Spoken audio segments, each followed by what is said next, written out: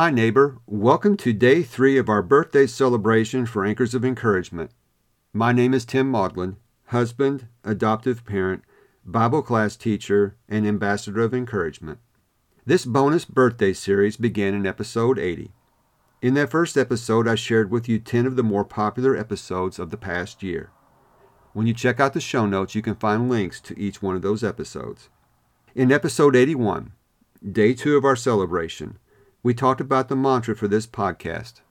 It's biblical mindset support for adoptive parents. As an adoptive parent myself, I know how much biblical mindset support has helped me in my life. In that episode, I shared with you one of my favorite Psalms, Psalm 77. It's a psalm of Asaph. When you read that psalm, pay attention. It's a real and raw conversation Asaph is having with God. It shows us how this inspired writer navigated a difficult time in his life. It's the way we can navigate difficult times in our journeys. For day 3, I would like to focus on one aspect of support. Not only can you receive biblical mindset support, you can offer support for yourself. You can give yourself support anytime you find yourself needing it.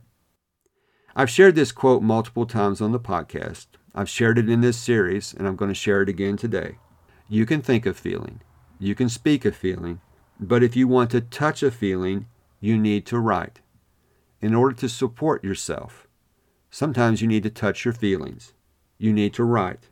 I'm talking about journaling. This is what my son Johnny did in residential. He did it to like himself. This is what he still does today. This is what I was doing at 5:15 this morning. I do it every day. I've talked about journaling a lot on this podcast, and for good reason.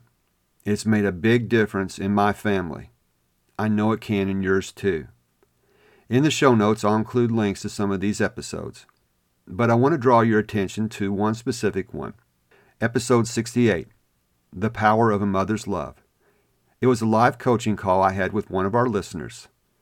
If you ever thought you couldn't journal, this episode will show you how easy it is to do. That's episode 68. Let's get to your daily doable. I want to encourage you to show support for yourself and show support for yourself by journaling. My son Johnny writes song lyrics. I have multiple ways I journal. In fact, this episode was a direct result from journaling this morning. For those of you who have listened to me for any length of time, you know I don't do hard. I try to make things as simple as possible. Journaling can be simple too. Here's how you can do it. I want to encourage you to find a favorite quote, find a favorite phrase, a favorite song lyric, or a favorite Bible verse, and copy it. Write it down. By doing so, you will begin to touch your feelings. There's also a bonus benefit to doing this as well. You will begin to understand yourself better too.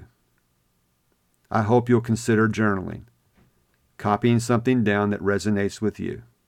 That's all for this episode. I want to thank you for helping me celebrate the birthday of this podcast. Until next time, this is Tim, encouraging you to do what you can now.